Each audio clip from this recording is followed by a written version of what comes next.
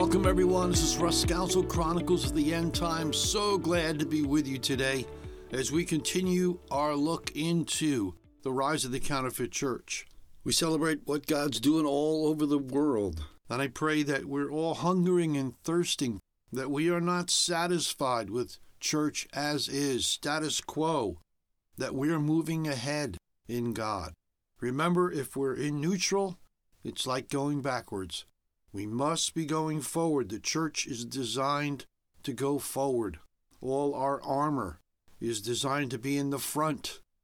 And we are supposed to be on the attack, not of people, but we are supposed to be on the attack of the enemy, taking back the strongholds and leading people to Christ. That is our mission. That is our calling.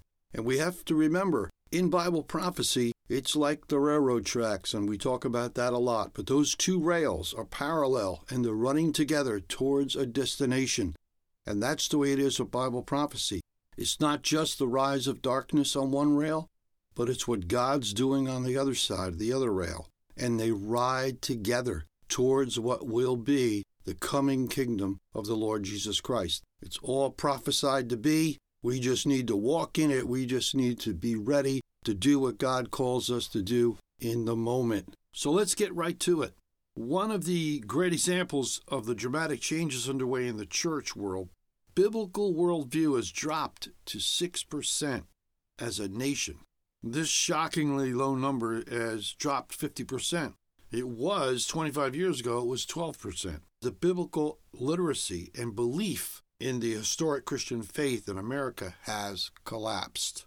A biblical worldview was defined as believing that absolute moral truth exists, that such truth is defined by the Bible, and firm belief in the 6 specific religious views. And what are they? Well, those views are that Jesus Christ lived a sinless life, God is the all-powerful and all-knowing creator of the universe and still rules today, salvation is a gift from God and cannot be earned, Satan is real, a Christian has a responsibility to share their faith in Christ with other people, and the Bible is accurate in all of its teachings. Wow, I wonder if that is what we're believing today. I hope it is. If these basic doctrines are not part of any church's worldview, it's kind of reasonable to ask if we're talking about Christianity anymore. We know that the spirit Antichrist is in the world because John told us that in his epistle. But what are some of the signs that are happening today? The counterfeit Christianity or the counterfeit church? In Daniel, in chapter 7, verses 25, it says the Antichrist will speak against the Most High and oppress his saints and try to change the set times and laws. And that's big. Satan is attempting to thwart God's plan for the salvation of mankind. He promotes a lawless Christianity that teaches we can selectively obey or even ignore God's commandments. This is the spirit Antichrist. We have to understand how much the devil hates us. Hopefully we know how much God loves us.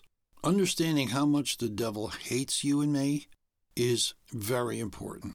The viciousness, the wickedness of it is just beyond what we can even imagine. Just the opposite of the Lord God Almighty, who loves us with a love that just keeps on coming.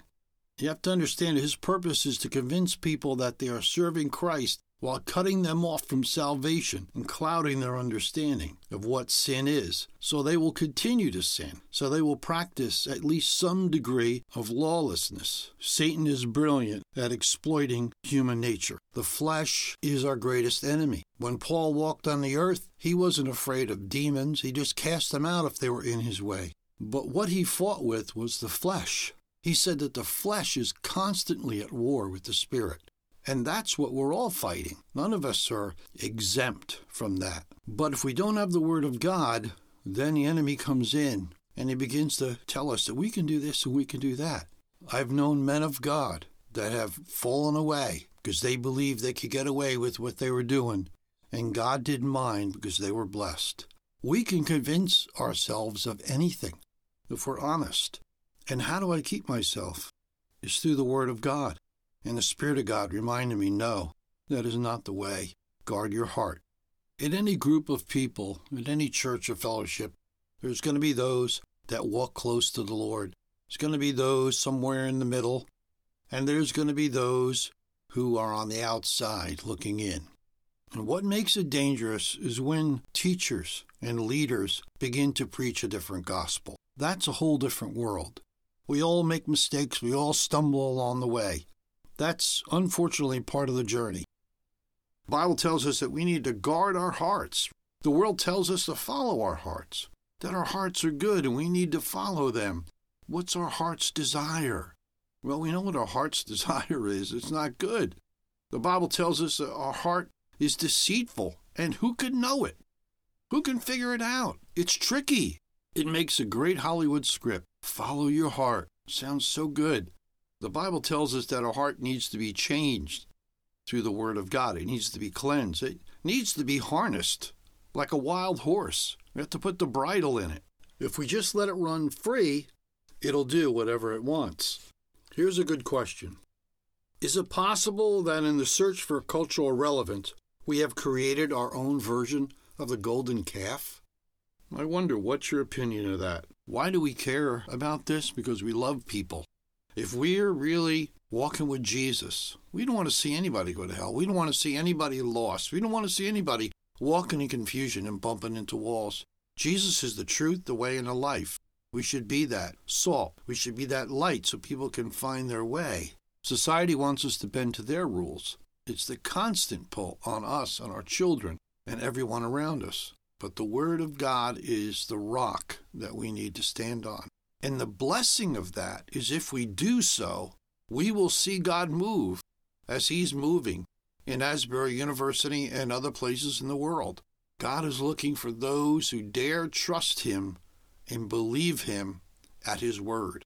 We know that the only sin that can't be forgiven is blasphemy against the Holy Spirit. And there's much debate exactly what that is.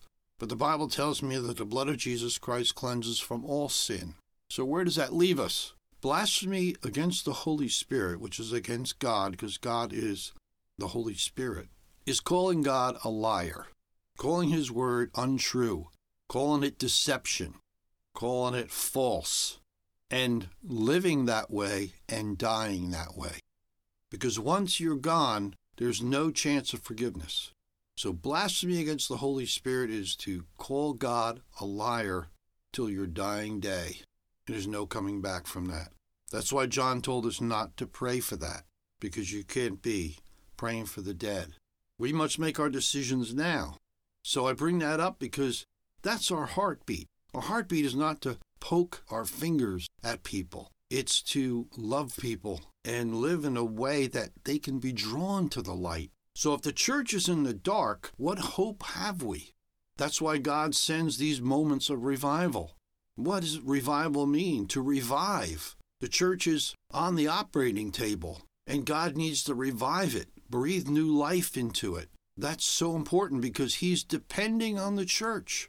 That's how it works. Yes, God could appear again and preach the gospel to everybody and do signs and wonders all over again, but that's the job of the church now. Jesus has already been here. He's already done that, and He's left the rest to us. And we cannot let the light go out.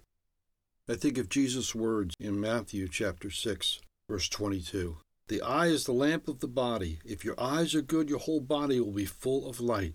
But if your eyes are bad, your whole body will be full of darkness. If then the light within you is darkness, how great is that darkness? That applies not only to us as individuals, but we're talking about us as the church, the light of the world. So as we wrap this up today, we're going to look in Revelation chapter 17 and just read a couple of verses, beginning with verse 4. It says, The woman was dressed in purple and scarlet, and was glittering with gold, precious stones and pearls. She held a golden cup in her hand, filled with the abominable things and the filth of her adulteries. This title was written on her forehead, Mystery, Babylon the Great, the mother of prostitutes, and of the abominations of the earth. I saw that the woman was drunk with the blood of the saints, the blood of those who bore the testimony to Jesus. How is this counterfeit church going to end up? It's going to end up powerful. It's going to end up rich and become one of the building blocks the Antichrist uses to rise to power. We're going to be talking about that next week specifically. So until then, let's keep praying. Let's keep praying for our relatives, our friends, our neighbors, and those that we care about, and even those we don't care about. For Jesus said that we should pray for our enemies, and he would bless us because of it, following in his footsteps. So tune in next week as we're going to continue this discussion. And you might think, how in the world could this possibly happen?